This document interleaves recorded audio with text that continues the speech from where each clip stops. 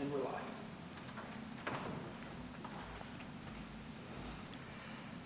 Hello, I'm Bob Jones, together with David Barry, Ron Bagnall and Helen McKinnon Bagnall, and Stephen McKay. We're here at St. Andrew's Presbyterian Church in Fredericton, New Brunswick, prepared to bring you some inspiration, comfort, and encouragement in music and the spoken word.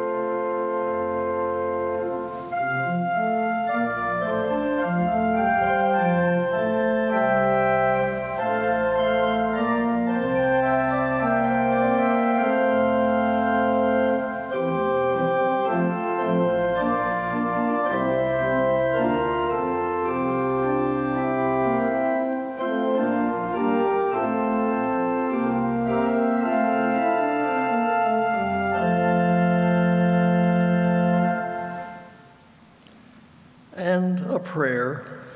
O God, who has taught us to turn from the busyness and rest a while, help us to set aside all our cares and concerns, that we may look only upon the brightness of your being and think only of your power and love. Ease the tensions of our bodies and set our minds at rest, that we may be ready to receive that which you are so ready to give. Help us to lose ourselves in the wonder of your presence, that we may find ourselves renewed to do your will. Amen. And now a reading and then the music. The reading today is from Romans chapter 8, verses 18 to 28, New International Version. Present suffering and future glory. I consider that our present sufferings are not worth comparing with the glory that will be revealed in us. For the creation waits in eager expectation for the children of God to be revealed. For the creation was subjected to frustration, not by its own choice, but by the will of the one who subjected it, in hope that the creation itself will be liberated from its bondage to decay and brought into the freedom and glory of the children of God. We know that the whole creation has been groaning, as in the pains of childbirth, right up to the present time. Not only so, but we ourselves, who have the first fruits of the Spirit, groan inwardly as we wait eagerly for our adoption to sonship, the redemption of our bodies. For in this hope we were saved. But hope that is seen is no hope at all. Who hopes for what they already have? But if we hope for what we do not yet have, we wait for it patiently. In the same way, the Spirit helps us in our weakness. We do not know what we ought to pray for, but the Spirit himself intercedes for us through wordless groans. And he who searches our hearts knows the mind of the Spirit, because the Spirit intercedes for God's people in accordance with the will of God. May the Lord add his blessing to these words.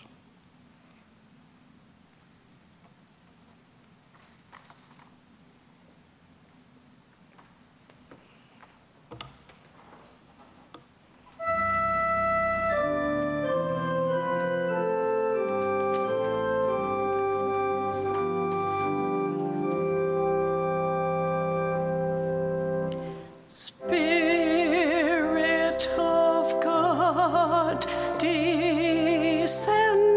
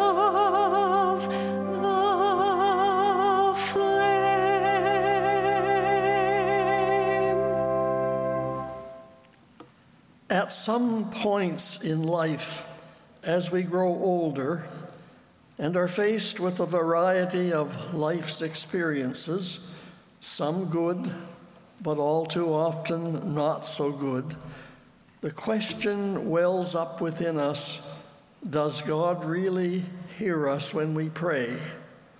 And speaking of prayer, let's begin with a prayer. God, give us a clear vision of the truth, faith in your power, and confident assurance of your love. Amen. The answer to that beginning question is, of course, yes. God does hear our prayers. The writer of one of the Psalms said it in a matter-of-fact manner. When I was in trouble, I called upon the Lord, and he heard me. But we can't stop there, knowing that people have spent a lifetime on such questions. The best we can do is try to cast a little light on such a baffling mystery. Does God hear our prayers? With only human reasoning at our disposal, it is virtually impossible to visualize a God listening to all our prayers. Think of all the people and all the prayers. It's hard to imagine in the human sense that there is a God who can take it all in. But try to think of it this way.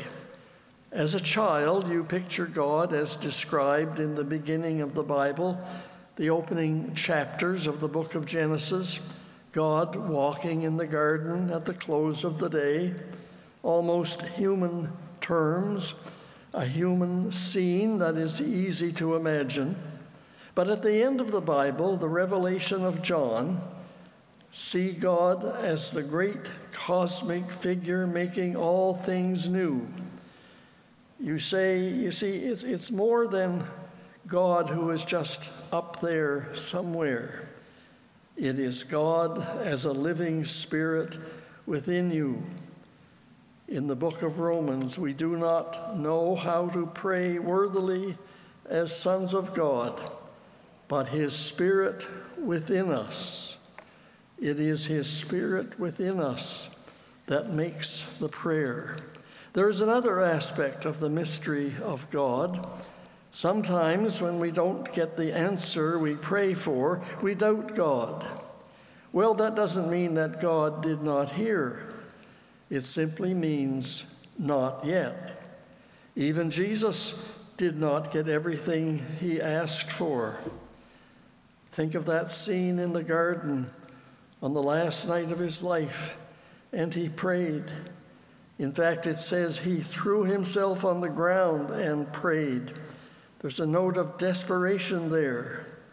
Don't forget that here was a man, divine yet very human, and in the prime of life, 33 years old, praying, "My Father, if it is possible, let this cup pass from me, yet not what I want, but what you want. Not my will, but yours be done." Jesus is actually praying for us in those agonizing longings which can never find words. Have you ever thought of certain aspects of life where there just aren't words to express it? One line from Anne of Green Gables comes to mind.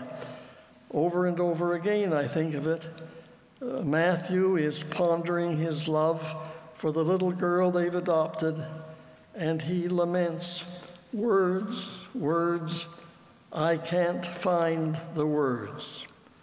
Some couples, husband and wife, get to a place where it's hard to find the words. And we see couples, same-sex couples, and I can't imagine the love. I can't imagine the attraction. Yet I know this to be the mystery of love. And this I believe to be the mystery of God. I want to share in closing a story of an old Irish priest named Peter Gilligan. The poet William Butley Yeats wrote a poem. I want to tell you the story now. He was a faithful pastor, Peter Gilligan, visiting his people at all hours of the day and night. But he was getting older, and he was tired after a long, hard day when a call came from a woman whose husband was dying. He complained to himself he didn't want to go, but he knew that he must go. So he knelt by a chair, asking God to bless him on his mission. And as he prayed, he fell asleep. The hours of the night passed, and in the early dawn, he awoke, terrified, and cried out, "That man will have died, and I wasn't there." So he went as quickly as he could. And when he got to the house, the wife met him at the door with a peaceful smile and said, "Oh, Father, thank you for coming again. He died peacefully with a smile after you left." And Peter Gilligan realized that somehow, in the mystery of God, the man and his wife believed he had been there, and God made up for his shortcomings in a way that he could not understand, that God had heard his prayer. As he left the house, he thought what many of us have concluded, that the great God heard him when he prayed. What happens when we pray? We may think we understand it all, and yet there is certainly an element of mystery in the way God works in our lives. Father Hickey, who went overseas with the North Shore Regiment in World War II, had a notable quote in his autobiography, The Scarlet Dawn. This is what he wrote: "To the believer, no explanation is necessary. To the unbeliever, no explanation is possible." And now we join our hearts and minds in the words of the Lord's Prayer with Helen McKinnon Bagnall singing that great prayer.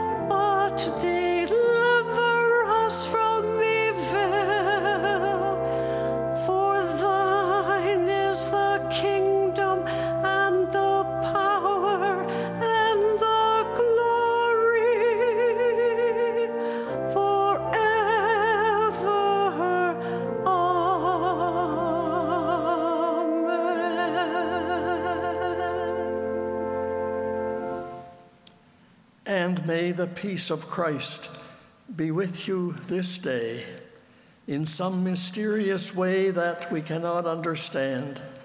May he come into our lives to guide us and help us and give us the strength we need. God be with you until we meet again.